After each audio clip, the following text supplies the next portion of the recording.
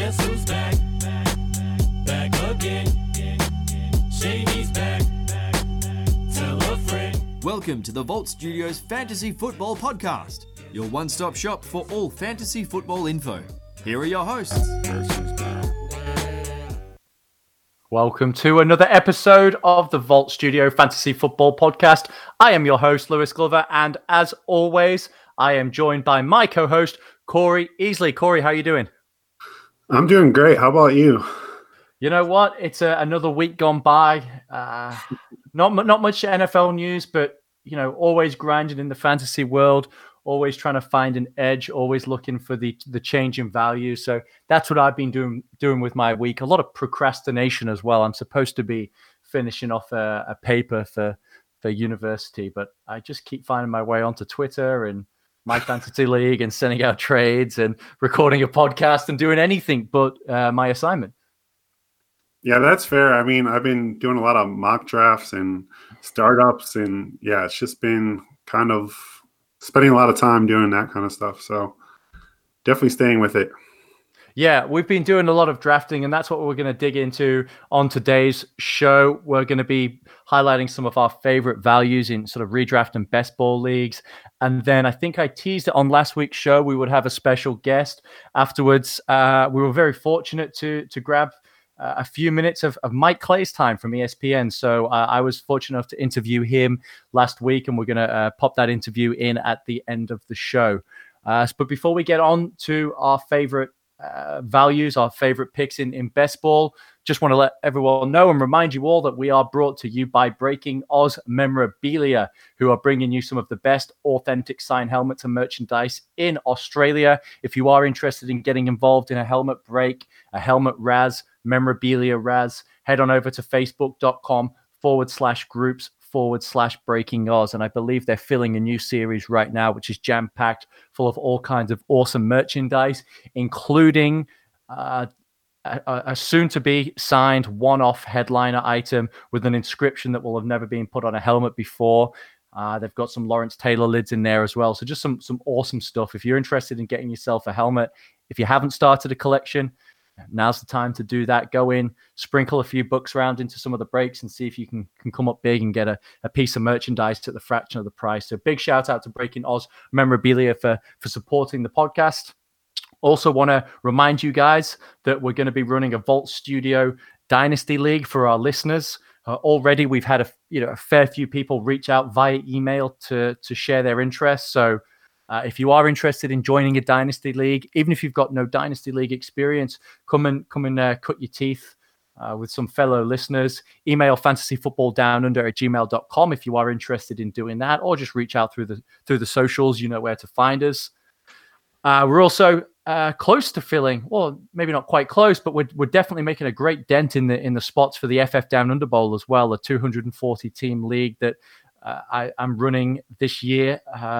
180 teams last year, 240 teams this year, $800 cash prize to first place. And we're going to be donating a ton of cash to some great charities, the Smith family and Food Bank Australia as well. So if you are interested, make sure to check Fantasy Football Down Under socials and register your interest there. And then one last league plug. If you've seen my Facebook feed recently, the Fantasy Football Down Under one, you'll have seen me streaming. That's right, I'm a streamer now. It's not just UJA who can stream, but just doing a few different best ball drafts using the sleeper function, the mock draft function there. And there's a cool tool that I've been able to get from King Fantasy Sports. And we're doing some best ball drafts. It's great. 4, 6, 8-man drafts. They're over in 20 minutes. So if you want to get your drafting skills up just for a few dollars and potentially win some cash at the end of the year, let me know if you want to be involved in the best ball leagues.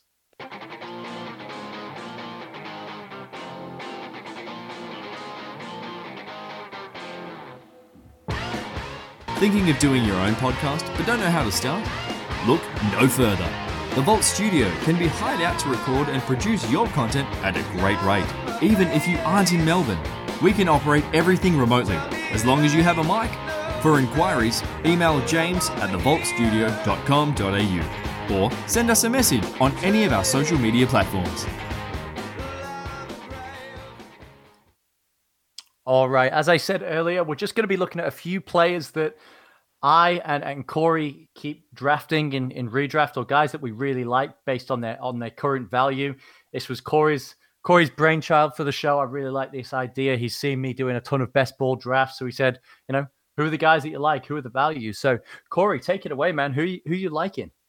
Yeah, let's just go back. I'll do one, and you do one, and we'll go back and forth here. I'll get a little ping pong action going. But yeah, I wanted to do this just because I've been doing a lot of mocks and I've been ending up looking at the same players' names and just like, oh, I have to grab him here, or I have to grab that person in that spot. So my first one is Brandon Cooks, and I keep getting him as wide receiver 2, 3. Potentially you can get him in the 7th, 8th round in some drafts, which is that's where his spot is when you go into these drafts. He's pretty late down the player sheet. So I drafted him. I was staring at DJ Shark and Landry and a couple other guys, and I just decided to go with Brandon Cooks. I really like where he could end up. I mean, I think having Deshaun Watson as a quarterback is an upgrade over Goff. I don't think many people can doubt that. There have been just 9 wide receivers who's finished as top 24 fantasy options in at least 4 of the last 5 seasons, and Brandon Cooks is one of those guys. So I think people are definitely scared off by the concussions, and I understand that. And I've tweeted this out at cmoney52 on Twitter today, and I've been getting kind of a little bit of pushback, but this is just my opinion. I love Brandon Cooks. I take him as my wide receiver 2 and be perfectly fine with that. I think he's got upside to be the number 1 option in that Texans offense now that Hopkins is gone. Yeah, I don't disagree with this take. Just in terms of range of outcomes, would I be at all shocked if he was the Texans' highest scoring receiver by the end of the year? Absolutely not. I mean, people are concerned about his concussions and his health, but he's barely missed any games over the course of his career. He's been incredibly durable outside of that. And of course, concussions are dangerous and they're a concern, but the doctors have said he's 100% fine. He's recovered and he's good to go. Meanwhile, although I like the talent with Will Fuller and Kenny Stills, they've got twigs for hamstrings. We talked about this last week. I mean, there's every chance that Brandon Cooks is the only receiver to play 16 games for the Texans this year. And if that happens, he's going to score points. Deshaun Watson is going to make it happen. It's unbelievable that the caliber of quarterbacks that Brandon Cooks will have played with throughout his career, starting with Drew Brees on to Tom Brady. Say what you want about Jared Goff. He's not a complete bum either. I mean, people were super high on him after his 2018 season. So, and then to go to Deshaun Watson, that's a really impressive resume of quarterbacks to play with. And there's a ton of work, a ton of volume up for grabs, as we know with the Hopkins departure. So, yeah, I think people are really sleeping on Brandon Cooks.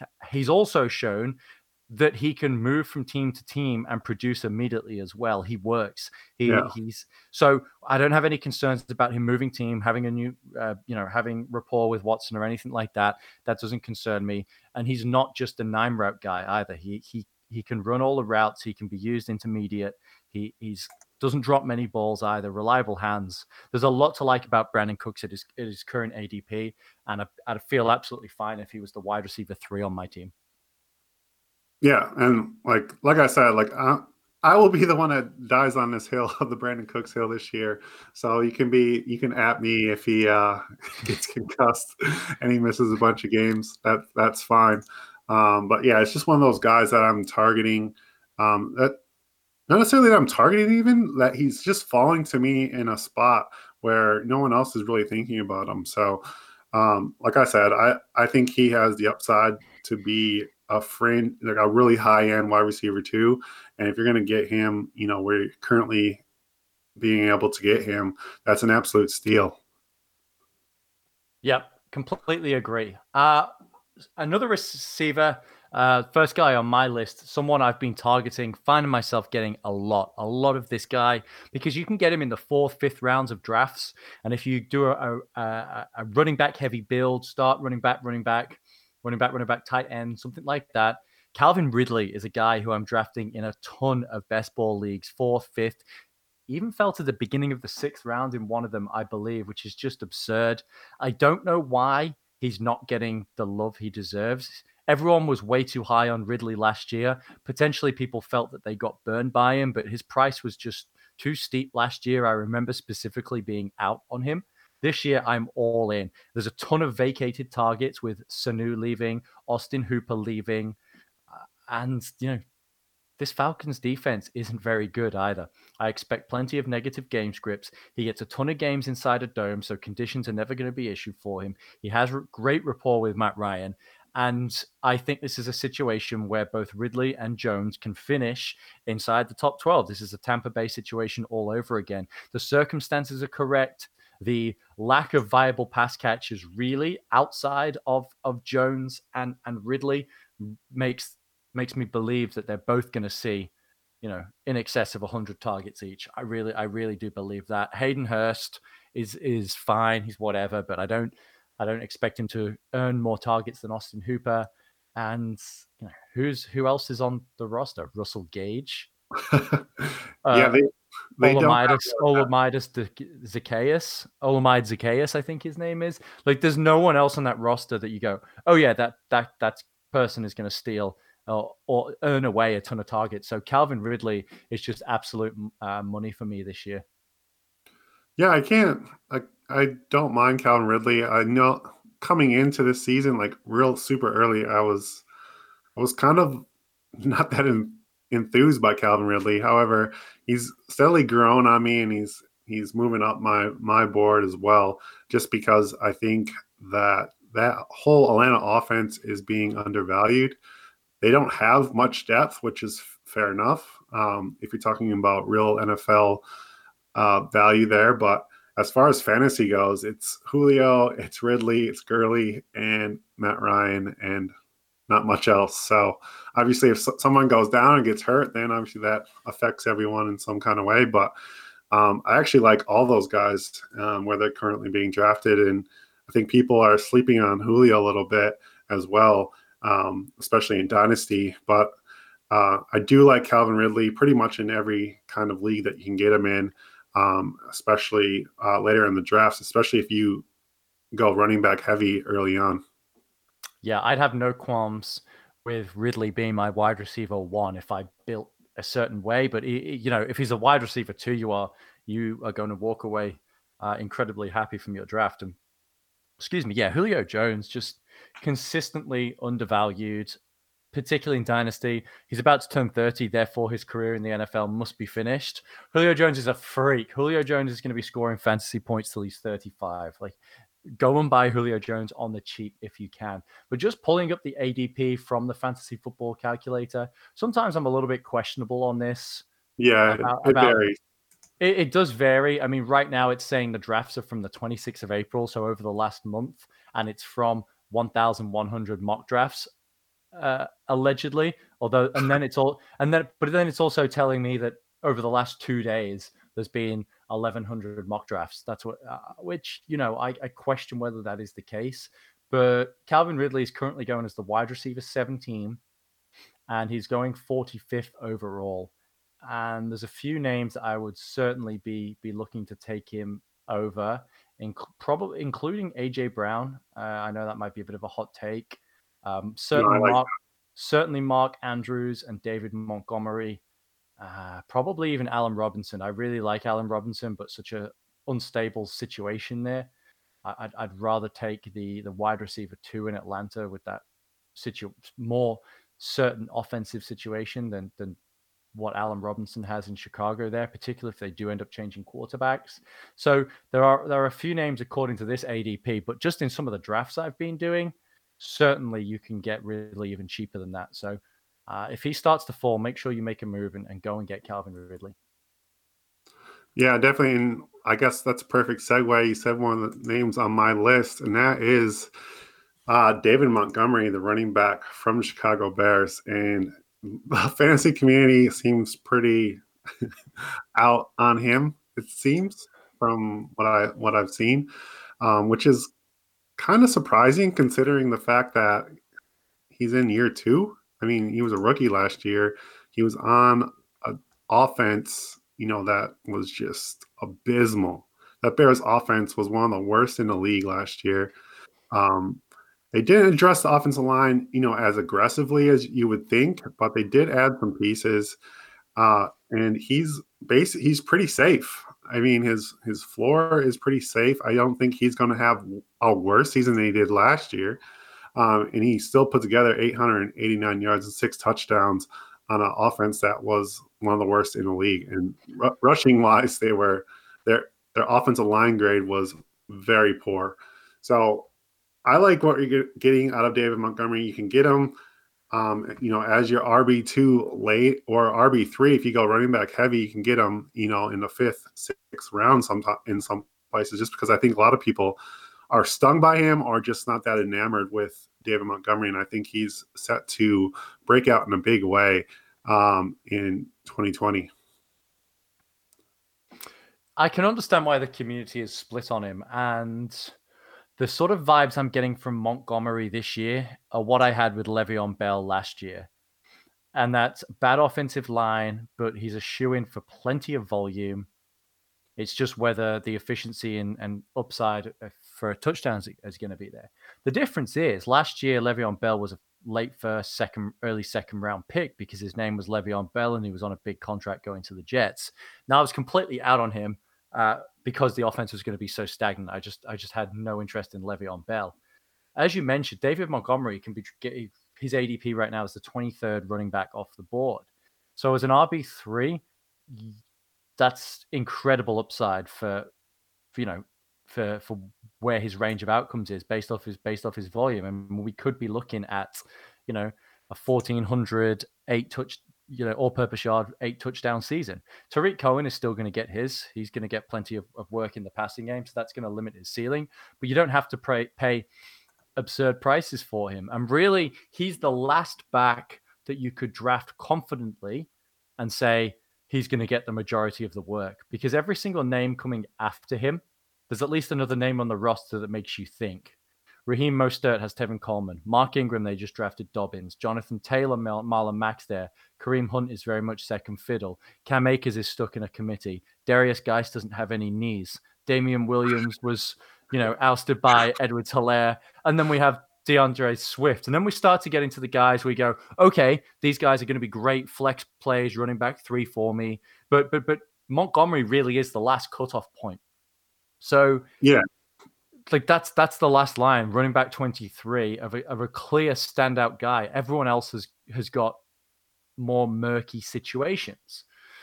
So I completely understand the appeal of taking him there. And then it's a teardrop off. So you're banking on the efficiency being there, him improving as a runner, the line blocking a little bit better. And at the end of the day, fantasy football is a game about volume. And if you can get a guy who looks like he's going to be committed to volume, they haven't picked anyone up. They haven't shown any intention of picking anyone up. They didn't have many draft picks, so his position was pretty safe there. So, the offense can't be worse than it was last year. Things started to improve a little bit when they opened up Trubisky and got him to at least move a little bit. Now, if Trubisky wins the starting job and keeps it, it will be because they utilize his mobility, which will help Montgomery. If they move to Foles, you have a better passer that defenses will have to respect a little bit more, and hopefully take one of the defenders out of the box against Montgomery. So I think the upside is there. I'm not going to be going too heavy on Montgomery just because of the receivers that are available around him. But if I did do a wide receiver heavy build at the top and more of a 0 RB or light RB approach, he would be someone who I'd be targeting in the late third, fourth round to start my running back committee, my fantasy committee around. So yeah, I'm fine with Montgomery. I'm not in love with him, but I'm certainly not totally out on him either. which sounds like the biggest hedgiest answer in the world. I know. It's like, make a decision, stop sitting on the fence. But it really comes down to strategy. Like, you can't completely take a running back who's got this volume off your board. It's just foolish to do that. But I said, I can also see the range of outcomes where it's a completely shitty season for him, but drafting him in the 4th round shouldn't kill you if that happens. Yeah, and I'm saying, like, obviously I'm taking him as RB2, which he well and truly should be. And with that, especially with lots of running backs coming off the board early, I mean, you're looking at him, probably in that 4th, 5th round, and you just grab him and you hope that he comes through with a 10 touchdown season and 1,100 yards or whatever, like you said. Right. You grab him, you throw up in your mouth a little bit, and then you move on to your next selection. Sort of like your next guy. Sir, how dare you? Because that next guy is Chris Carson. And I tell you who I'm drafting 100 times out of 100 before I'm drafting David Montgomery is Chris Carson, because he's going in. Is there a more run heavy team in football over the last 3 years? No, Brian Schottenheimer is running his offense from 1953, smash mouth football. They are wasting the prime of Russell Wilson, but that's the cross for Seahawks fans to bear. For fantasy purposes, I'm going to draft all of the Chris Carson, and I know they just signed Carlos Hyde, but that's a shitty deal that he's on. It's not $4 million. It's $1 million max with a bunch of incentives that he's never going to hit. He's insurance if Rashad Penny can't come back from his injury. Chris Carson, or if Chris Carson needs to, be eased into the start of the season. But they love Chris Carson. He fumbled the ball so many times last year, and they were like, okay, keep going back out there because we love you. Like, it's the cardinal sin for running backs. If they can't hold on to the ball. Chris Carson inexplicably fumbled the ball over and over. So you have to think it's something he's going to work on, and they kept trotting him back out there. He can catch the ball out of the backfield. Hell, anyone can when Russell Wilson's throwing them the ball. He extends plays and checks it down to the running back as well. I just really like Chris Carson. His current price is like in the 3rd round, running back 18.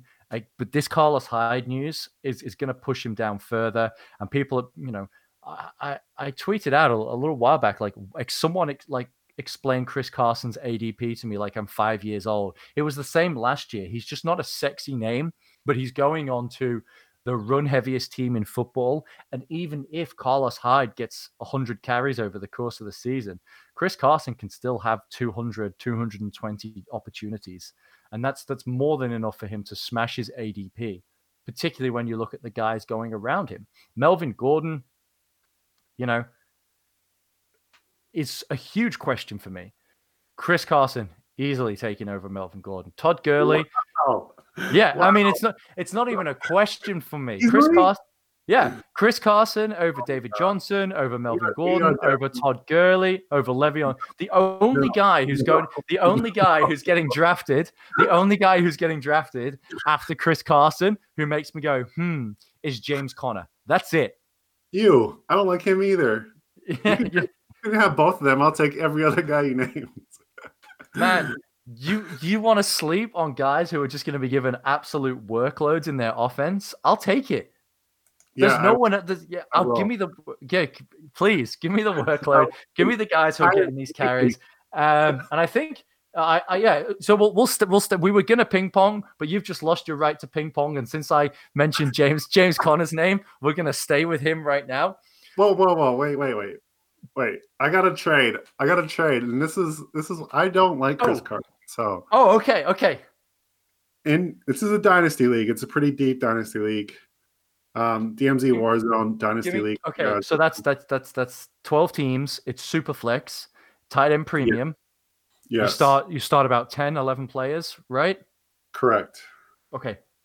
So I got offered Chris Carson, your dreamboat. This is Dynasty. Okay. So, and DJ Dallas. I wish everyone could see this, right? And I send Jordan Howard in my 2021 second. Do I smash the accept button? Now, the only reason I'm going to say no is because you told me what your team was before we started recording, and your team isn't very good.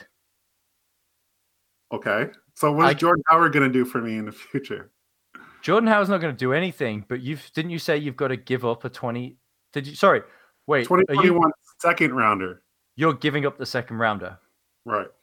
Right. The only thing is, like, yeah, your team has holes in it. You've got Lamar Jackson, but there's a chance that second round picks end up being like a top quarter second round pick. And I just think, you could in a really deep future receiver class and all that. If your team was a playoff team, I would smash that easily if you're adding Chris Carson to it.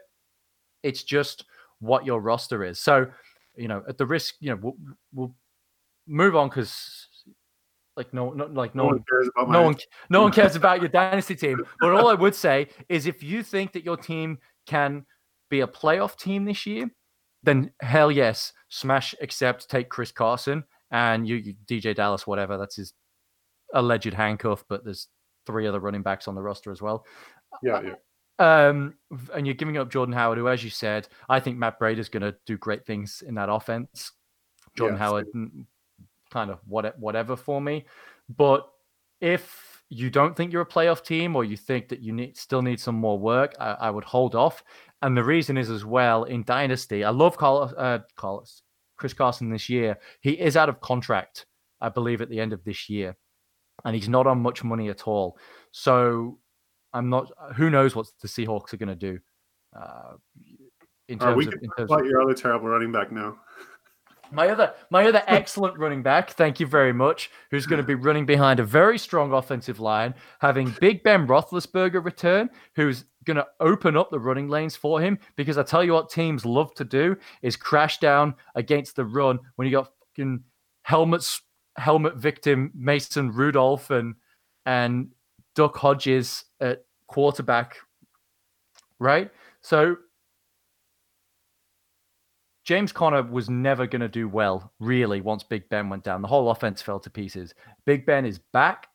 Juju Smith-Schuster is going to have an excellent year. They got Deontay Johnson coming up. They've got James Washington there. I think this offense is going to be very good. And even if you only get 13 or 14 games out of him, James Conner is going to get plenty of volume. Tomlin has talked time and time again, and his history shows he uses one guy. If he can use one guy, he will. I forgot what podcast I was listening to.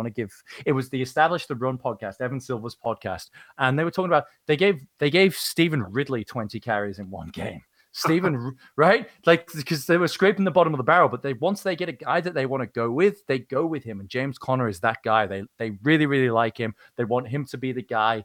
And yes, injury concerns are there, but like Chris Carson, those are baked into the price point. If you could say James Conner is going to have a completely healthy season, he'd be a first-round pick, no question. So, yeah, that's why I really like James Conner. So that's fair, but I don't think he is the guy. I don't think he'll ever be the guy. I think he's just a plotter, similar to your boy Chris Carson. I think if they could find another guy to give the carries to, they would. But I like what he does. Like he's a banger. I think they like that. I think they can use up a lot of carries on him without worrying about it too much. Obviously, they don't have tons behind them. You got Jalen Samuels, Benny Snell Jr., guys like that. I would be interested if, it'll be interesting to see if like the Steelers grab one of these veteran running backs out there. What if they grab like Lamar Miller or, Devontae Freeman, who's saying he might sit out. A guy like that, that would be very interesting. And I think that would put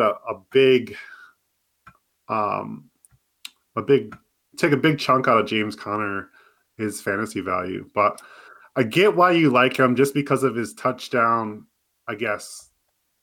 He's got a ton of touchdown equity in that offense. I mean, yeah. I know he's not had a full healthy season. I get that. So I don't expect him to play 16 games. You'd be a fool if you did think that was the case.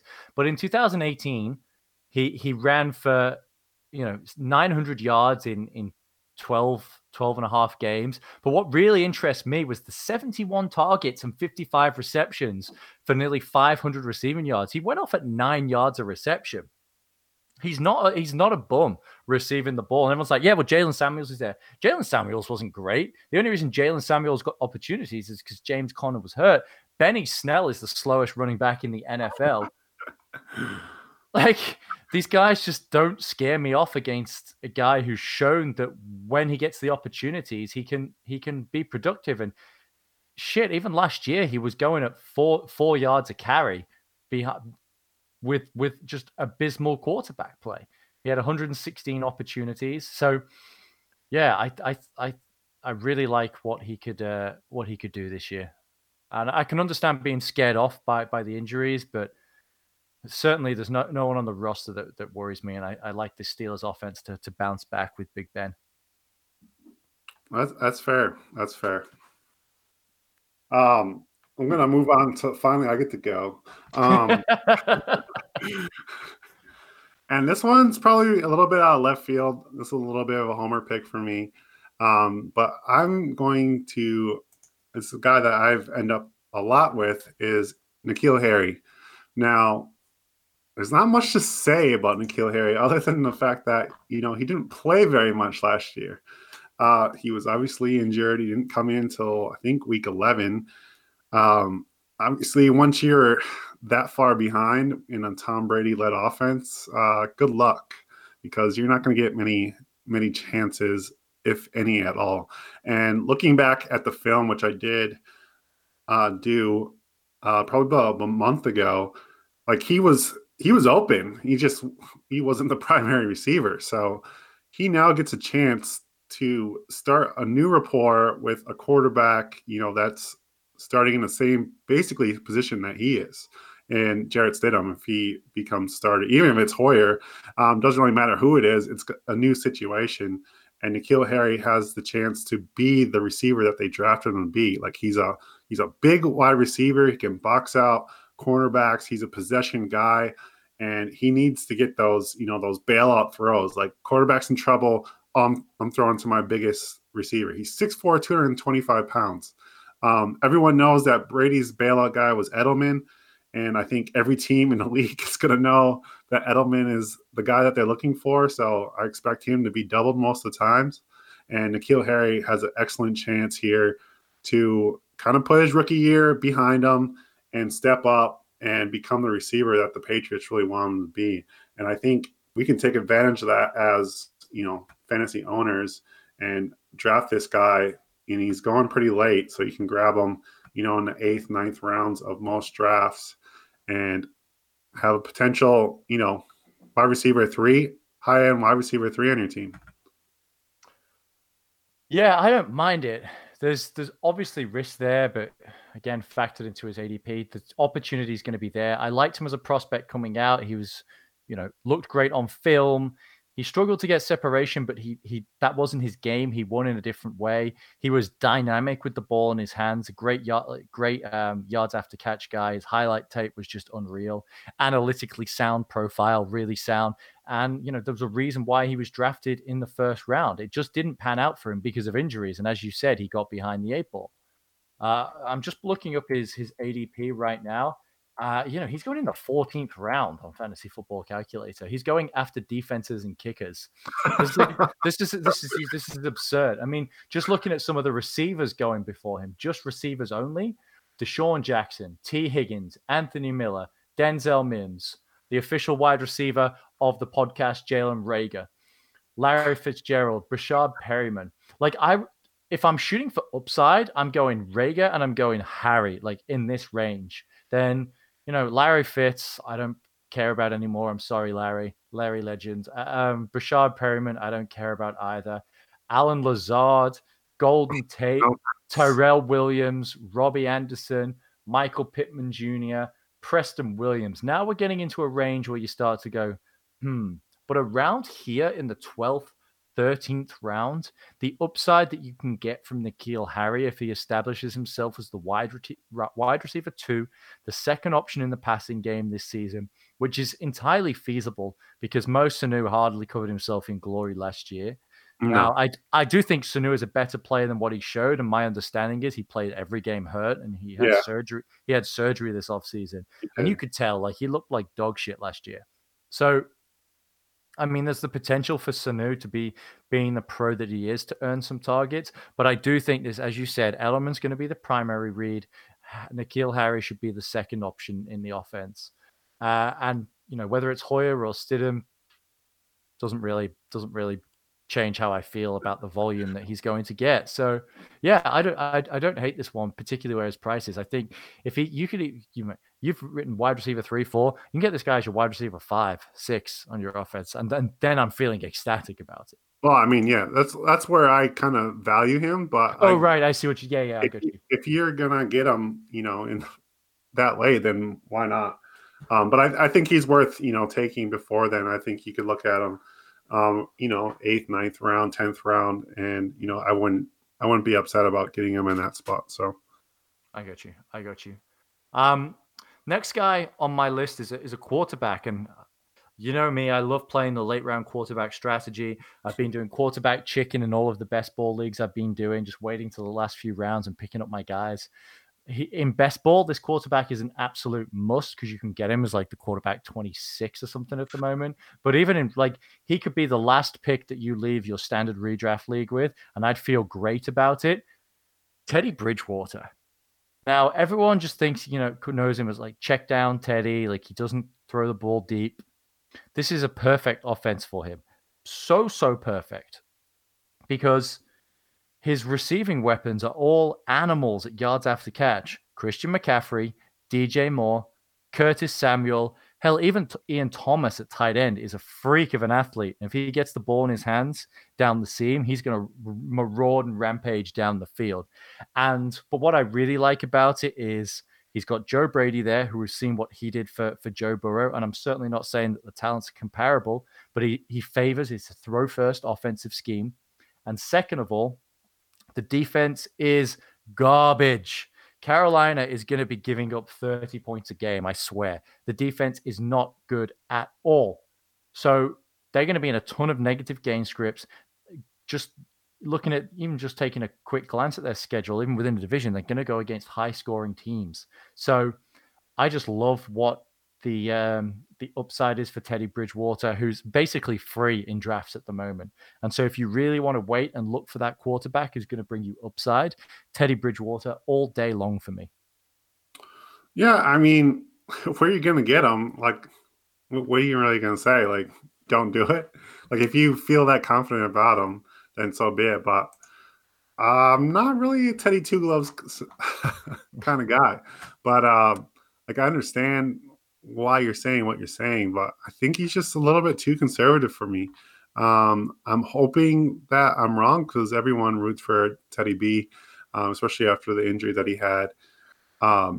And I hope that, Joe Brady can get, that production out of him using his offense that he obviously was so successful with at LSU. But yeah, I'm very skeptical of Teddy Bridgewater and what that means. Like, I really don't understand why they moved on from Cam Newton at this point, but that's beside the point. Especially in this offense, it just seemed like it was a perfect fit. Teddy Bridgewater is not going to bring any value to the running game. So from I understand why you would grab him and why you like his upside in a way, just because his floor is, or his ceiling can be a lot higher than his floor from where you have to draft him. So his value can improve steadily, but I'll probably be looking elsewhere if I have to go Teddy Bridgewater, or I'll take Jarrett Stidham over Teddy Bridgewater at this point. No, see, like you could argue over who's a better quarterback, and Bridgewater's got the weapons, and New England has a good defense as well. They're not going to be chucking it 35, 40 times a game.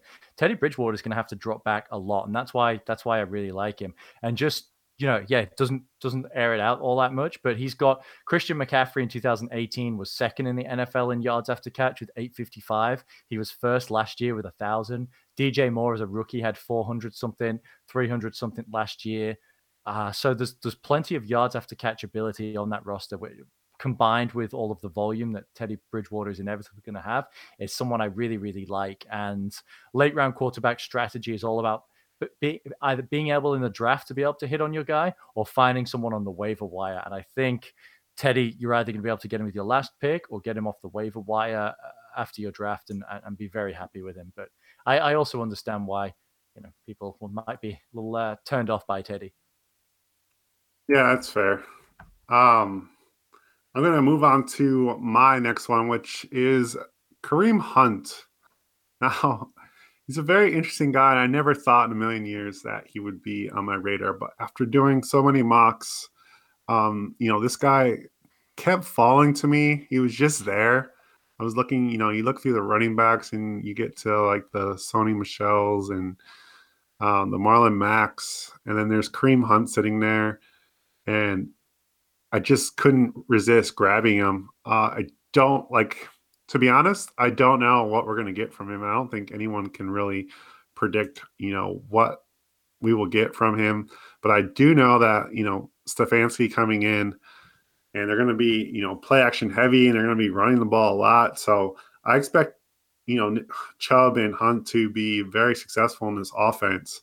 So grabbing him, before I grab, Marlon Mack, before I grab even like guys like Cam Akers, Darius Geis, those guys, I'm taking Kareem Hunt in that situation just because he can catch the ball and, he can do a lot of things in that offense that I think Stefanski will scheme up for him a little bit.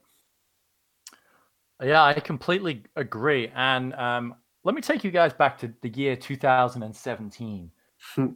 And you remember the New Orleans Saints. By the way, Kareem Hunt finished as the running back 4 in 2017. That was his rookie year. But in 2017, Alvin Kamara finished as the running back 3, and Mark Ingram finished as the running back 6.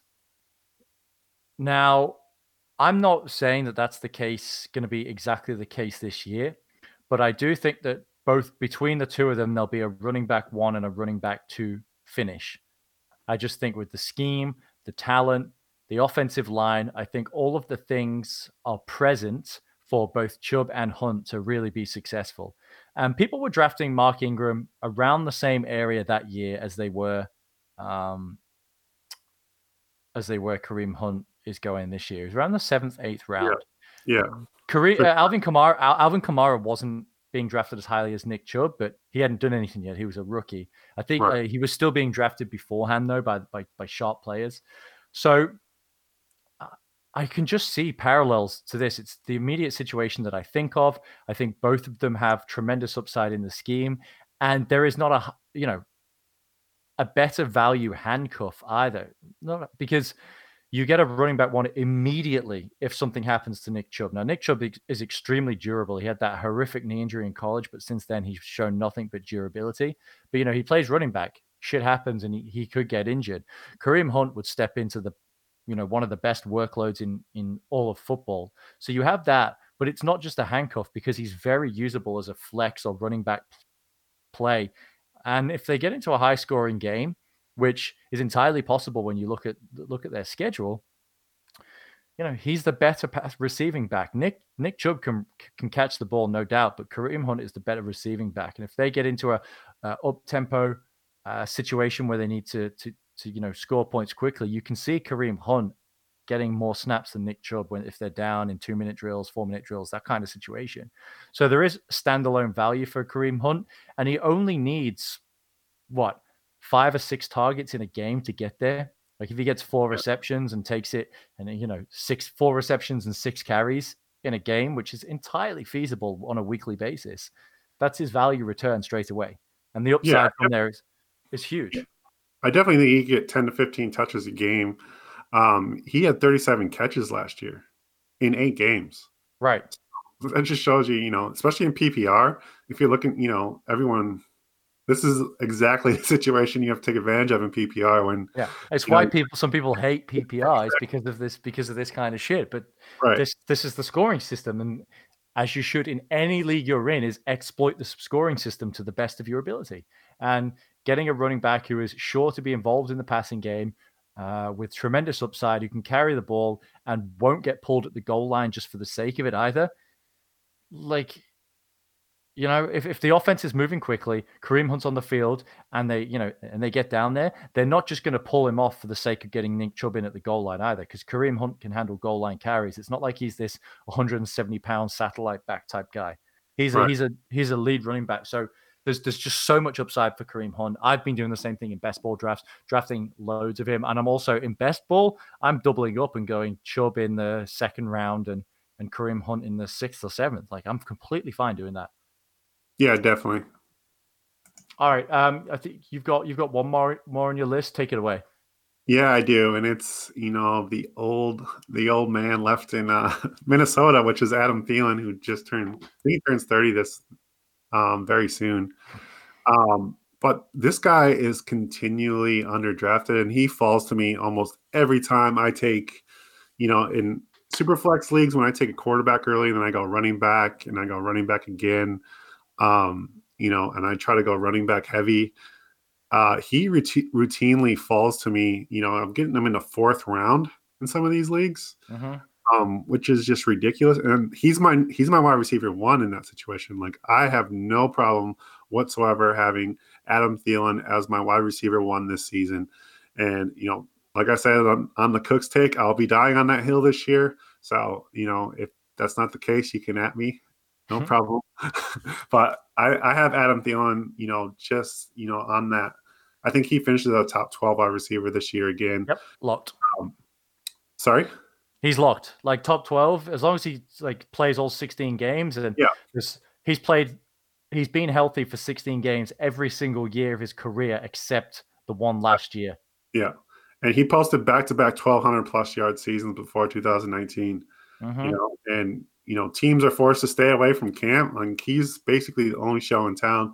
I know they drafted Jefferson, but he's not going to have the time to build that rapport with Kirk Cousins, who they obviously have a really good rapport. He should be a target monster this year, and I absolutely love where he's going in drafts. Could not agree more with you. It's just absurd where his price point is. This fake injury concern that people have, whatever reason. Dude catches everything thrown around him. He's a technician as a route runner.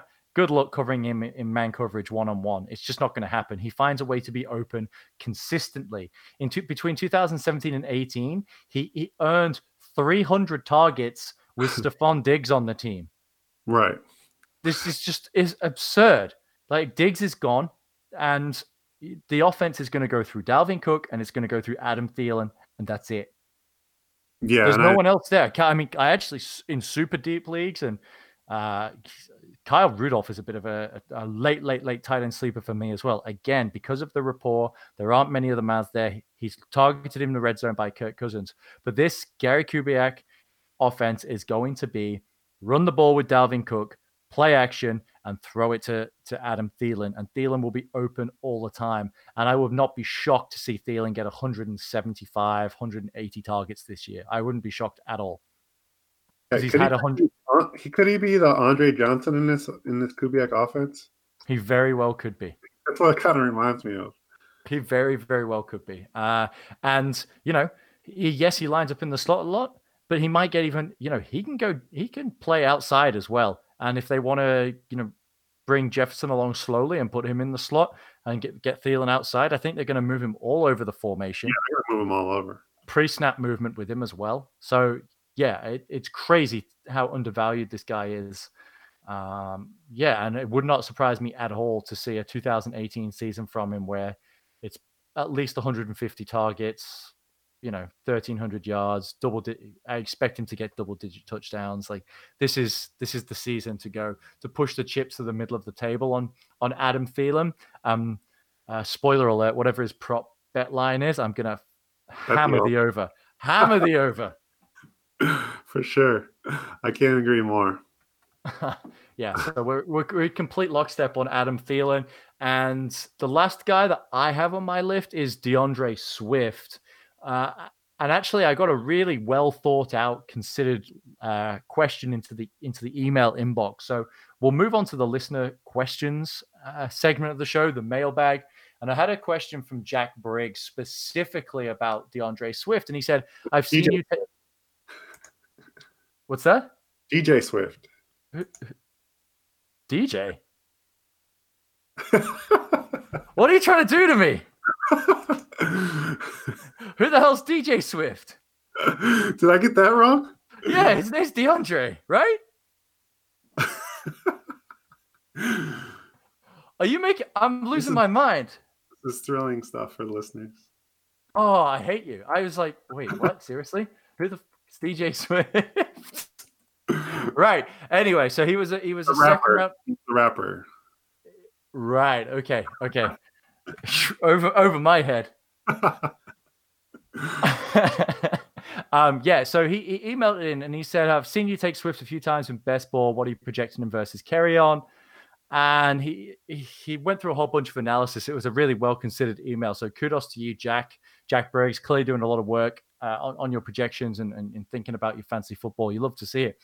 But I've taken him predominantly in the 5th and 6th round. I noticed going back, I accidentally took him in the 2nd round. The ADPs were all out of whack, and so I was going back. I was like, oh, whoa, how did that happen? Like, did not mean to do that. And I think nearly every pick up to that had been running backs. Like the draft opened with like just a million running backs in the row, and it was a whole mess. So I didn't mean to take him there in one draft, but apart from that, I've taken him 5th and 6th round in 4 out of the 6 slow draft best balls I've beaten him. I just think that the upside is there for him. I don't trust Kerryon Johnson's health. The targets are going to be there for him. I mean, last year in the first season with Darrell Bevell as the offensive coordinator, Ty Johnson and J.D. McKissick had over 70 targets between them. And I know that was sort of a function of no one else being healthy, but Swift is a fantastic pass catcher out of the backfield. That's what he was drafted to do.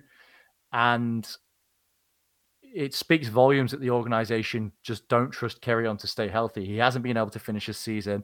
Matt Patricia's talked about at length multiple seasons about not giving Kerryon Johnson too much of a workload. They want to keep him fresh.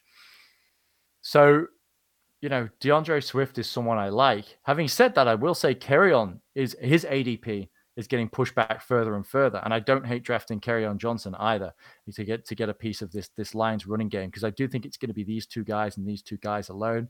But Swift, the potential upside for him in the 5th, 6th round, I just feel very comfortable taking him there as part of a running back light approach. If you've gone heavy wide receiver after getting a running back in the 1st round, and you want to start to circle back round in the 4th or the 5th round to get your running back 2, running back 3.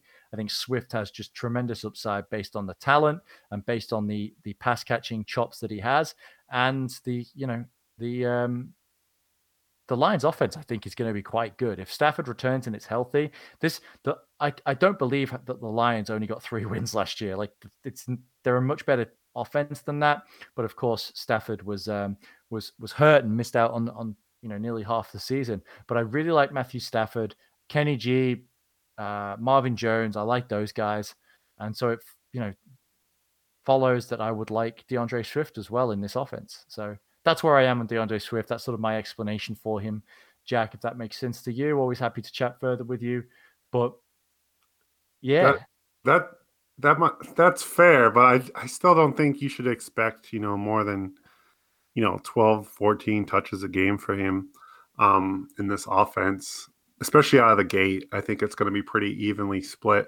I do believe he's better than Kerryon Johnson, and Kerryon has not stayed on the field at all throughout his career. So I do see the upside. However, I do think for the upside to come to fruition, Kerryon Johnson is either going to have to take a back seat or he's going to have to get injured. I think that he's probably more of a flex option, like RB3 with, RB2 upside. I don't see him getting over that hump in redraft to that, the top 10 or 12 guys this year. Yeah, that's fair. I just also feel, yes, Johnson was a second round pick as well, but that was a different coach ago and a different offensive coordinator ago. They've seen 2 years of him, and then they go, okay, let's go and spend another second round pick on a running back when our team certainly has some needs, especially on the defensive side of the ball. So it sort of gives me the indication of what the organization is feeling about it. And I guess it's kind of different, right? Because the Colts spent a second round pick on Jonathan Taylor. The Ravens spent a second round pick on J.K. Dobbins. Both of those teams have much, much more complete rosters than the Lions do.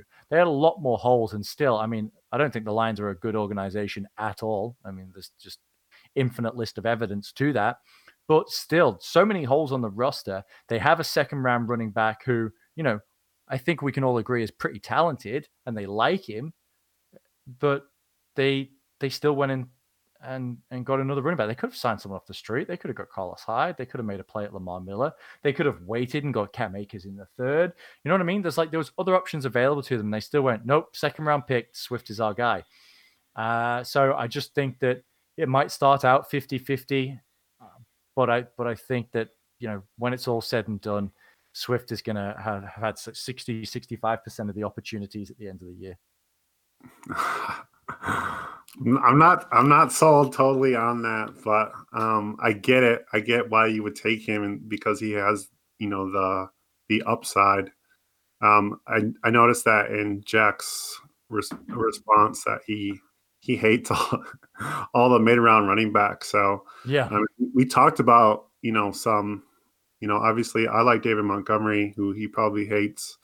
But I think he's a safer option in this one. So I would take Montgomery if I'm looking for a safer, kind of just steady production week in, week out. Obviously, I would take Swift. I'm looking to try to hit a home run because I think his ceiling is probably higher. But I think those are the kind of guys that you got to look at. I think Hunt and Swift is a very intriguing kind of back and forth on who's going to have a better season. It kind of all depends on, the teams around them as well. So I think, those are very interesting kind of counterpoints in looking at potentially which one of these mid-round guys is going to win you the season, win you a league, because you have to get that value. You're trying to win week after week. You're not just trying to win, at the end of the year, Swift could end up with, great numbers, but if he got that in 3 games, and, Montgomery, steadily just gives you X amount of points every week, what has more value to your team? Yeah, I don't disagree with that. I would take Montgomery, for example, but he's just being drafted a little bit earlier than him. Just going back to the Fantasy Football Calculator ADP, we agree. I think we kind of agreed that Montgomery was the last cutoff of a workhorse guaranteed back. And then you've got Mostert, Ingram, Jonathan Taylor, a bunch of wide receivers and tight ends. Then it goes Kareem Hunt, Cam Akers. Gross. And yeah, right. So, I mean, I love Cam Akers, but it's a gross situation. Darius Geis. I mean, what effing lunatics are drafting Darius Geis when there's just what's wrong with you? Stop it. Stop drafting Darius Geis. Who's doing this, you absolute animals? Damian Williams and then DeAndre Swift. Give me Swift over Williams and Geis and Akers 10 out of 10 times. Like, that's not even a question for me. Yeah, that's fair. And then it comes to Kareem Hunt, who I go, I'm sort of, yeah, I completely agree with you. Then that's a conversation. That's a discussion, and I'd probably lean Kareem Hunt if I'm totally honest. But I'm happy with either. I'd be happy with either of those guys. It's like a 60-40 lean to Hunt for me, but I'd be happy with Swift. So that's sort of where I'm at on him. Same. All right, cool. Next listener question comes from Shane Hilly. He asks, is Aaron Jones in for another belter of a year? Short answer, in my opinion, no. Corey shaking. Yeah. In regression. Yeah, man. He scored 16 touchdowns last year. It's just not sustained. It's just not happening again. Yes, he had a nice 1,500 yards from scrimmage, but Matt LaFleur has harked on and on and on again about how they want to have a committee. They want to share the load, spend a second round pick on AJ Dillon, this absolute monster. You can kiss any goal line carries goodbye for Aaron Jones when he wants to have this smash mouth lead fullback situation with Dylan coming in behind. There's just no way Aaron Jones gets those goal line carries anymore, which is a shame. Shane, I really like Aaron Jones as a player. I think he's talented, and I can't wait for him to be free of Green Bay and hopefully get a feature role in free agency somewhere. But I don't see him finishing anywhere near where he did last year, unfortunately. Yeah, I think they will. I mean, they're going to give him tons of work. I just don't think he's going to have the same seasons. I wouldn't be drafting him, expecting the same kind of production as he had last year, and that's just facts. There's no way he can do what he did last year and do that again. I agree with you. I think the goal line work is pretty much gone unless they get creative down there in the goal line. They run some shotgun stuff, which Green Bay has done in the past. So I don't think obviously his touchdowns are going to go down, but I think his work load and everything might stay similar in the way that they use him, just because his contract's up after this year and they really don't care. I think they're going to let him walk just because of running back value in general. So obviously if AJ Dillon has a good year as well, I don't think he's going to be there for long term. So I definitely don't think you should be drafting him based on his last season's production. That's for sure.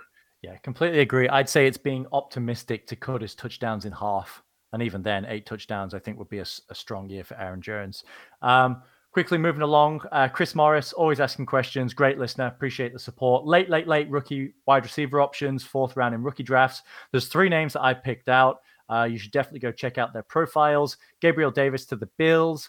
Colin Johnson, who's just a big body dude to Jacksonville. He's going real late. And then finally, someone who going under the radar, gone to Baltimore, James Prochet, who just produced year on year at SMU. He redshirted as a freshman. That was the same time that Cortland Sutton was there. And then he played 4 years at SMU and just continued to produce. He broke out slightly older, age of 20, but that was his first year that he actually played. He chose to redshirt because Cortland Sutton was there, going to have opportunities. But this production profile on James Prochet, I really like, and he's projected to be like a slot guy who's great at contested catches. Go and watch some of his tape. He makes some really impressive contested catches, albeit at not a great competition level playing for SMU there. But if he can get a slot job, Willie Snead's days are numbered in Baltimore. He can earn the slot job in Baltimore. That's a position that could be quite coveted. So there are four receivers that I don't mind late in the 4th round. I mean, how deep do we have to go? I mean, you can go deeper if you want. Well, I was just I kind of like Quez Watkins from the Eagles. I think our favorite receiver and the official wide receiver, Jalen Reagor, is our receiver. But I think that whole Eagles wide receiver core, I think it's very up in the air. I think anyone could really step in there and get some production. So Quez Watkins from the Eagles. I mean, there's, we talked about Jeff Thomas last week, who's a sneaky, deep kind of guy. He's undrafted free agent. I think there's a few other guys that you could grab off that the Patriots undrafted guys that they signed that you could probably pick up and hope that they make a roster. KJ Hill is a guy I like from the Chargers. You can probably get him pretty late in those drafts as well. So right now he's wide receiver 135 Dynasty. So I like what he can do. Came out of Ohio State, was drafted with that Chargers team. Who Keenan Allen's getting older. They really don't have another receiver outside of him and Mike Williams. And I think he could be, a nice little possession guy and actually move some chains as well.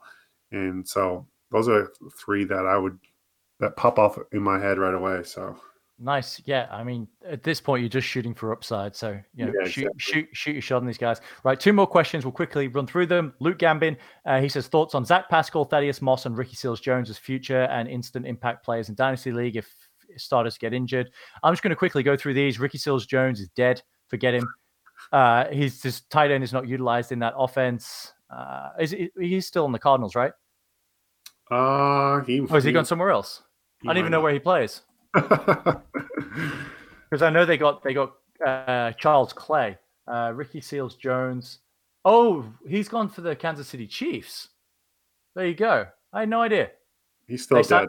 He's still dead. I mean, Travis Kelce is immortal. I mean, if something were happen to him, shit, yeah. He's 25 years old. He's a converted wide receiver. He's in the Chiefs offense. Like if Kelce goes down, I stand corrected. He would do this Undertaker.gif rising out of the coffin, Ricky Seals-Jones career revived if that were to happen. But the chances are slim. Travis Kelce's a beast. He's never been hurt. It's not a Gronk type situation. So I don't see it. But if you've got deep benches, hell yeah, stash Ricky Seals-Jones. I completely missed it. He'd gone to the Chiefs. Thaddeus Moss, sure. Why not? Who's starting at tight end in Washington? I have no idea. Vernon Davis, dead. The other guy, Jordan Reed, brain soup from all the concussions, dead. Yeah. And I think Zach Pascal is still on the Colts, who fluttered a bit of production last year, but he's buried now with Pittman and Paris Campbell coming back, T.Y. Hilton. I mean, it would take injuries to at least 2 of those guys, significant injuries, and no other players coming in either. Because remember last year, it took Hilton, it took Funchess, it took Campbell getting hurt before they even, for them to start to look at Pascal. So Ricky Seals-Jones has probably got the most upside, because I just didn't even realize he's with the Chiefs just from that. Thaddeus Moss is, not a great profile, but you wouldn't be expecting things from him straight away anyway. So, but again, as a deep stash, tight end premium start 2, Thaddeus Moss should be rusted, and Zach Pascal is probably droppable at this point. Yeah, I don't want any part of Zach Pascal in that offense with him in it. Yeah. They have better options. So I understand Thaddeus Moss, and I understand Ricky Seals-Jones. If Kelce got injured, he would be the number 1 waiver wire pickup for sure. Yeah, no doubt. So. And then finally, one last question from Larissa Falls. Do the Bengals have enough weapons to shore up their run defense? I mean, they tried, right? They were 28th in run DVOA. You could just run on the Bengals all day, and they went and backed up a Brinks truck to DJ Reader from the Texans to try and fix that. Big nose tackle, can rush the passer as well. They'll pair him along Geno Atkins. Whether it's enough, I don't know. It probably depends on what their secondary can do as well, because if their secondary ain't covering shit, teams are just going to throw on them, and then it's just going to be a matter of volume, right? If teams just can throw on them and score, and then get a big lead, they're just going to run against them consistently, put out run heavy formations against them, and at that point, it doesn't really matter. It's all about formations and matchups. So they've definitely made a good acquisition. I think this is in part looking to the future as well with Geno Atkins. He's older now, so they've definitely tried. Whether it's enough will remain to be seen, but I certainly wouldn't be expecting a stout run defense from the Bengals this year. No, but I mean, it depends on what they get from their linebackers. To be honest, they're just awful. I think they added a guy in draft as well. They added a couple guys. So, do they have enough on offense? Like, I kind of underrated like their offense. So, dude, I'm like low-key in love with their offense. Like, everyone's sleeping on it. Everyone thinks AJ Green's dead. I think this could be a really, really, really, really fun offense. Yeah, and I mean, I love Joe Mixon as much as anyone. AJ Green, Tyler Boyd, T. Higgins, add that in there as well with CJ Uzomah, who I think is underrated. But yeah, so I understand the question, but to what end is, I don't think they can make up for, a sieve of a defense. So I don't think Burrow's going to have that kind of season as a rookie, but I think they can mitigate it to a certain point, but I don't think it's going to be enough for them to, really do much in this NFL season. Yeah, I agree. So that's all the listener questions. We really appreciate it, and that'll do us for this week's episode. But hang around, because the interview with Mike Clay will be coming up after the drop. Corey, it was always fun talking with you, mate, and we'll catch up again next week. Yeah, I really appreciate it. I'll talk to you guys soon. If you want to help support the studio, please sign up to our Patreon. Head to www.patreon.com/The Vault Studio and choose from a $1 or $5 a month sub. Also, check out our once-off $100 special, where we will make a podcast on whatever you want. The power is yours. It is my pleasure to welcome onto the show a guest I am very personally excited to chat to. He is Bills Mafia's favorite Twitter personality, ESPN's Mike Clay. Mike, thank you for coming onto the show. How are you? I'm doing pretty well, guys. How are you? Yeah, really good, thank you. Very excited to chat a little bit of fantasy football for you. But first of all, just wanted to wish you a happy birthday for yesterday. Many happy returns. Thank you very much. Appreciate it. Did you were you able to celebrate despite the restrictions of COVID-19? Just a little bit. I was actually supposed to be heading down to Charlotte for the Coke 600 for the which is NASCAR race, if you're not familiar, for the 22nd consecutive year. So unfortunately, that got derailed. But on the plus side, I got to spend my birthday with my family, my two little girls. So silver lining for sure. Yeah, a lovely silver lining. It took a global pandemic to derail your love of NASCAR. For sure. That's great. Well, I'm glad you had a good birthday. So yeah, let's get into it. So obviously everyone knows you as you're working at ESPN. You do projections, a lot of the dynasty content over there. But could you just share with our listeners who might not be familiar with your work, a bit of your backstory, how you got into fantasy football, and sort of where you came up the ranks to and ended up at ESPN?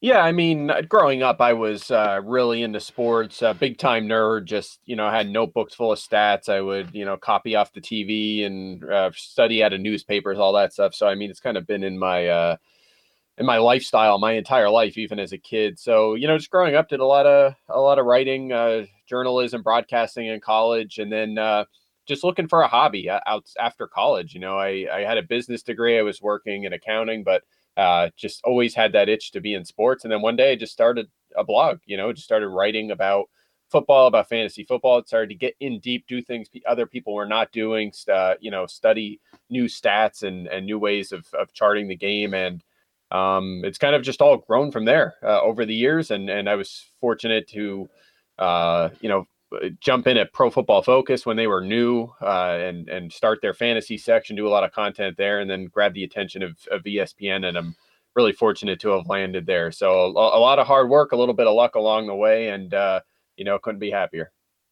That's great. Yeah, definitely a lot of hard work along the way. And I think that's a common element for everyone who has success in the sports media business, is just a lot of hard work, a lot of grinding behind the scenes. And yeah, I'm sure you were absolutely no exception to that.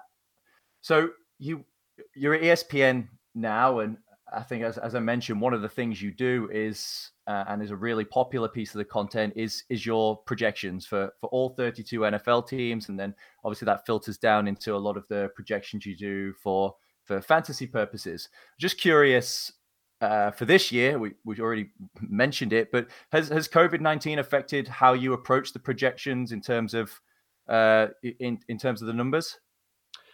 No, not at all. I mean, if anything, maybe we're all going to be a little worse this year just because we don't have, things like OTAs and beat reporters on the scene getting us the inside scoop. So maybe in general, we'll miss out on some important nuggets, but otherwise, that's for all of us, there's no real way to adjust for that. Maybe being more conservative, but I'm already pretty conservative because it's really the only way to address a good objective projections. And some people will say, well, shouldn't you downgrade, the passing numbers because receivers and quarterbacks won't be on the same page. Well, the cornerbacks might not be in the right place too, because they're missing out. You could play this game all day. It's like, the chicken and the egg. It's kind of ridiculous to spend time on it when you have no variables to work off. It's a very new thing. So I'm just using all the information at hand that I know I can rely on and going from there. Business as usual. That makes a lot of sense. And you could try to get too clever or too cute and just miss completely. So yeah, that makes a ton of sense to me. One of the other things that I'm a huge fan of is the work you do is the cornerback wide receiver matchups, and it's quite unfortunate actually. We can't access them down in Australia anymore behind the ESPN Plus paywall, which is a shame. But when I was able to access them, I absolutely love them, and I know you spend a lot of time doing that. Could you just sort of share a little bit of background for those who might not be familiar with that work and what that process looks like? Yeah, again, back it actually was the later stages when I was at Pro Football Focus. I realized that, look, we have this play-by-play information of who's covering who on each play, and I thought this could be a super valuable tool for fantasy football. So I immediately put kind of an export together, if you will, or an import for me, bringing in that data, and then kind of studied it and then tried to determine which coach is shadowed, which players shadow on a week-to-week basis, and then just keep an eye on it every week. So I've been charting that for 5 or 6 years now. I have a complete log of what every team has done every week in terms of shadowing, not shadowing, who did, who didn't. And I just turned that into content. I think it's super valuable. It's something that at the time was unheard of, and now you see it. It's kind of grown into a feature.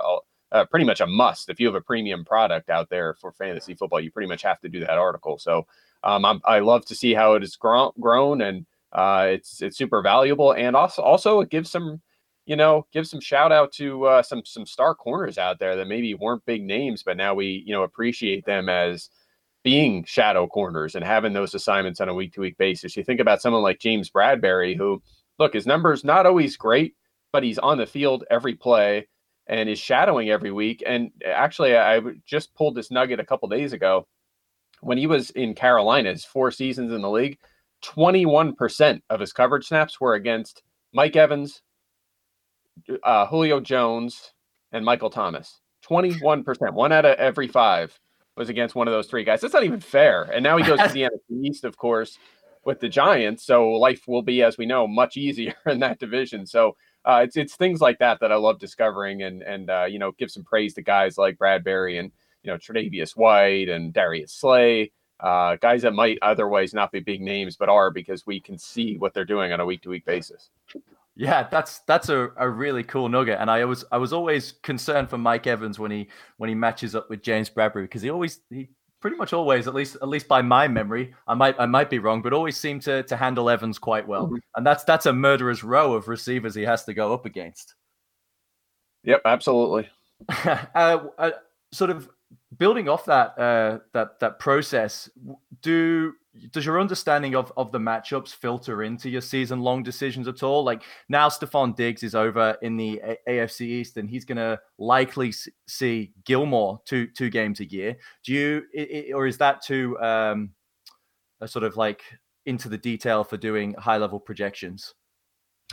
No, absolutely. I look at that kind of stuff. You can certainly look ahead to the schedule. I remember last offseason talking about how I wanted to like Robbie Anderson, and I was intrigued by, the situation there, but I looked at his assignments, his projected assignments for the season, and it was brutal. It was like 12 out of 16 weeks he was going to be shadowed by a top-end corner, including Gilmore, who you just mentioned, and of course, he had to face Tre'Davious White twice, and he was, at that time, we saw Xavier and Howard on the schedule.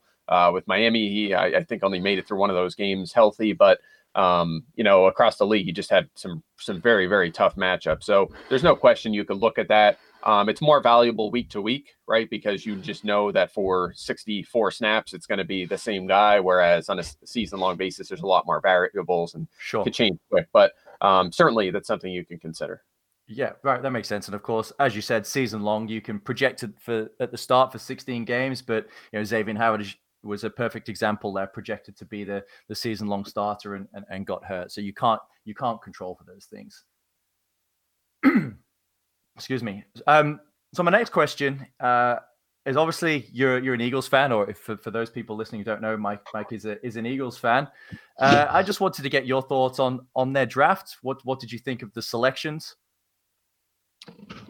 Yeah, I mean, I thought it was fine. I always kind of hesitate to get too aggressive on crushing or appraising a team for the draft because we don't know Right. yet. Sure. It's a weighted lottery. You want as many picks as possible. If you have earlier picks, it's better. Obviously, there's more chance that player is going to hit.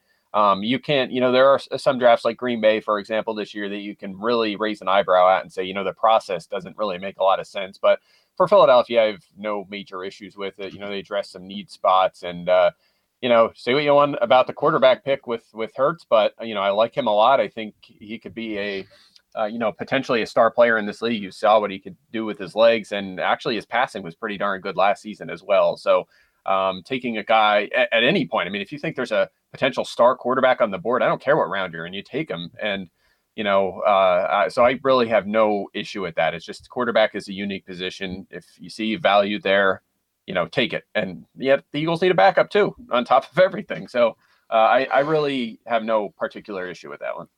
Yeah, I wasn't sure why that pick was so panned or trashed, particularly on Twitter, because as you said, you can never have too many good quarterbacks on your roster, and if it works out in the second round, he will be an absolute steal for the organization, and certainly his passing improved year on year throughout his time in college as well, which is really promising to see. So if he gets his opportunity this season or the next or whenever that might be, I'm really excited to watch him play and potentially throw to Jalen Reagor, who I had a bit of a crush on in the draft, going into the draft, and was excited about that landing spot. And we decided to make Jalen Reagor the official wide receiver of the Vault Fantasy Football Podcast just last week. So we're really excited to see what he can do in his rookie season.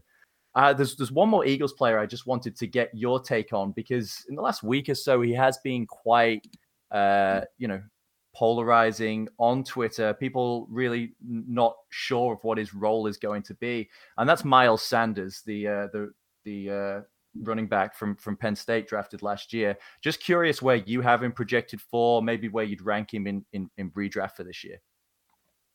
Yeah, I mean, I like him. I'm not too worried about the chatter. I mean, I've kind of been baking in the chance that they'll add a bigger back. Right now it's like a Corey Clement or a Michael Warren would handle those sort of touches based on the current roster. So you've heard maybe Carlos Hyde, Devonta Freeman, maybe LaShawn McCoy, which I don't really love that one as much, but I'm not too worried about it. I mean, yes, it could take away some goal line work, perhaps, maybe, a few extra carries, but he's still probably going to give you RB2 numbers. There's the talent there, and there's the role. There's an offense that's conducive to scoring a lot of points. So I'm pretty content with him again as a top end RB2.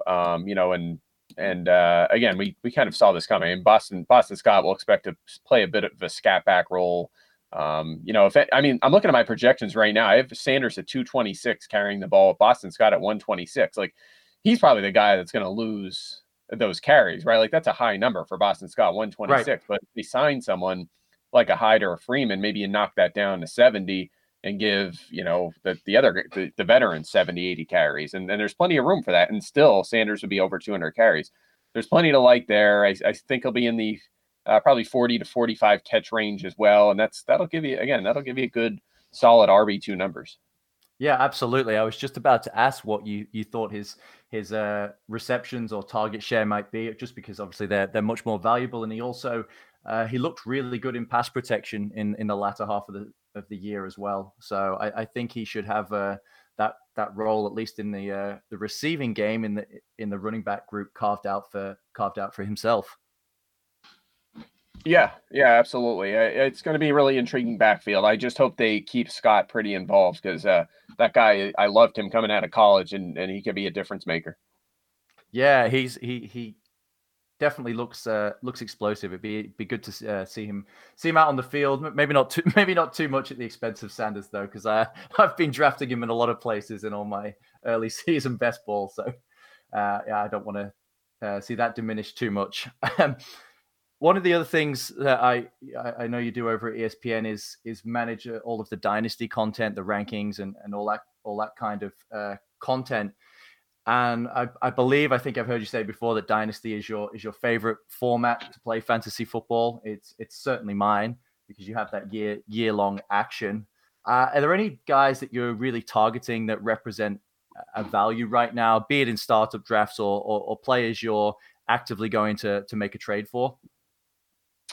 Yeah, maybe a little bit on the post hype side, especially at the tight end spot. I think a lot of times we get pumped up for, and you'll see this across even season long drafts where, the new shiny object at tight end, right? Like Noah Fant, T.J. Hawkinson last year, they're rookies. They were first round picks. Got to draft them late, but we know rookie tight ends don't produce. So this is the year, really. Year 2, sometimes year 3 is the time to attack that tight end position. So Noah Fant, underrated a little bit right now. Even in season long, he's going in the double-digit rounds. I like going after him. T.J. Hawkinson to a slightly lesser extent. I think Fant's just in a little bit of a better situation, but Hawkinson probably flying under the radar even more than Fant. And even Chris Herndon, who missed all of last season, I'm super intrigued by him. He was up there with Mark Andrews a couple of years ago in terms of yards per target. And if you look at the list over the past decade of rookie season yards per targets at tight end, it's all superstars. And here you are with Noah Fant there. Mark Andrews was on that list and Chris Herndon as well. So I like him a lot. And again, in season long, you could get him late, and he's a terrific and cheap buy low in Dynasty as well. So I've been kind of peeking at them. I think probably I'm a little intrigued by Marquise Brown, Hollywood Brown of Baltimore. He's I think a little bit undervalued right now. Preston Williams is a guy that's on my radar. People are sleeping on a little bit. I remember Devontae Parker had a great breakout season last year. Well, Preston Williams was getting more targets as an undrafted rookie than him last season and was outproducing him last season before he tore his ACL. So like him a lot. But yeah, I mean, everybody has their value. You just gotta kind of search it out, and it evolves as the offseason goes on, as you guys know. One week a guy's a value, the next week, there's a blurb on him at Roto World or something. Yeah. Or one of our beat writers writes a piece, and next thing you know, their value's on the rise, and it's harder to get a hold of them. So again, it's something that's always evolving. Right. Evan Silver tweets about someone, and that's it. The ship has sailed. Just on the tight ends, you mentioned a few names there. I like quite a lot of them. One more name that people again are struggling to get a grips with because of what the team did in the draft is Darren Waller. Obviously, he had a fantastic year last year. I think he ended up as did he end up as the tight end 3? I in PPR. I can't recall, but he definitely had a. Yeah, he did. He had a really strong year. It was great to see him get his contract as well after all of his personal battles. Just a great feel good story, and you like to see players who overcome get rewarded like that. The Raiders, they obviously added Ruggs, they added Edwards, they added a potential pass catching back as well. Do you foresee a similar market share for Waller into the 2020 season? Less, but still enough to be a top 5 fantasy tight end. I mean, he was a 24% target share last season. I'm projecting him at 20 right now in 15 games, and that's enough to put him right at 200 PPR points. So it's still top 5. That puts him about 30 points ahead of guys like Ingram and Higbee and Gronk and Henry and Jared Cook. So for me, he's a value right now in the 6th round. In fact, I'm surprised that where you can get Zach Ertz and Waller and Andrews is borderline. He's going around where Ertz is. I think that's fair. But I just did a mock draft a couple days ago, and someone wasn't paying attention and auto drafted Waller, somebody in the industry. And they were like, "Oh no, I don't want him." Not even by accident. Like I really don't want him. And I'm thinking, man, it was like the 6th round. Are you kidding me? Why is that so bad? That's a value. I think I ended up taking him, and I had already drafted Ertz like the round before. Or I think Waller ended up falling another round or so. But he seems like a value to me. You could take away 20% of his targets, and he's still going to produce like a mid to top end tight end 1. So definitely a guy that's on my radar right now. Yeah, absolutely. Same for me. And he couldn't get a touchdown for love nor money for most of the season either. And with a ton of yardage, you expect that to change in his favor as well. And yeah, Zach Ertz is another crazy one. People all of a sudden have decided that Zach Ertz is 35 years old and is on the downslide. And it's the shiny new toy fever you talked about. Everyone's excited about Dallas Goedert, and I just don't understand it. Zach Ertz has been phenomenal for the past few seasons. He's as reliable as it comes. He gets a tremendous number of targets from Carson Wentz. So I don't understand the lack of interest in Zach Ertz in drafts, and certainly if I'm not taking one of the top tight ends, which I probably won't in most drafts, Zach Ertz and Waller in that range are very nice options to look at. Yep, I'm with you. Yeah, lots of values on different tiers at that position. It's really interesting. Yeah, absolutely. It's it makes for an interesting strategy for how you approach the tight end position. That's for sure. Just maybe one or two more questions for you, Mike. Really appreciate you sharing your time with us. I was just wondering, who was your favorite wide receiver prospect picked outside of the first round of the NFL draft this year? Yeah, I mean, that's an easy one, but it's going to align with a lot of other people's as well. In fact, I have T. Higgins ranked ahead of 3 first-round wide receivers. I have Judy, Lamb, and Ruggs, and then I have Higgins next up. And honestly, I wouldn't be upset if you put Higgins ahead of Ruggs. So like him a lot. A lot of receiving ability right there. Interestingly, his comp was A.J. Green going into the draft. And where does he get drafted? Of course, to the Bengals, where he may be the replacement for A.J. Green come 2021. So again, just a lot to like there. The height, the weight, the speed combination's great catch radius, body control, ball skills. The guy can separate, produce with the ball in his hands. The production is there overall, and just a really complete receiver for a big receiver. I mean, he's big and sometimes just those guys are raw. That's really not the case here. And honestly, I love looking at yards per route run for wide receivers. And in this class, it was CeeDee Lamb number 1 and T. Higgins was number 2. And we were talking about some top end talent there with Jerry Judy's in that conversation. Actually, Tyler Johnson, who I like as a sleeper, is another one. Brandon Ayuk's up there. So it's a pretty decent stat. And the guy has been extremely productive. Still only 21 and a half years old. A lot like, same as Judy, Lamb, Ruggs, those guys. So really a lot going for him. I'm surprised he slipped around 2, though. It was right at the top. It was right at the top of round 2. So borderline first round pick. Big fan of Higgins, and can't wait to see how he turns out. Yeah, I like Higgins as well, and it could end up being a really good landing spot for him. His development coming along with Burrow there, not having to take wide receiver 1 duties right away and come along in his development. And as the new crop of shiny new toys come along, very well could be a dynasty value this time next year if he has a quiet rookie season, assuming that AJ Green manages to stay healthy. Yep, you got it. All right, Mike. This has been really great for me, really interesting. I know you've got a lot of things to get done and you've got to run. So I just wanted to really thank you for taking the time and coming on the show and sharing your thoughts with our audience. It's been an absolute pleasure. And I hope we can get you back on the show in the future. Absolutely. Thanks a lot. Take care. Take care. Thanks for tuning into the Vault Studio. If you enjoyed this podcast, please give us a follow on Facebook, Instagram, and Twitter. If you want to keep up with our video content, head over to YouTube, subscribe, and click the notification bell. Thanks for listening.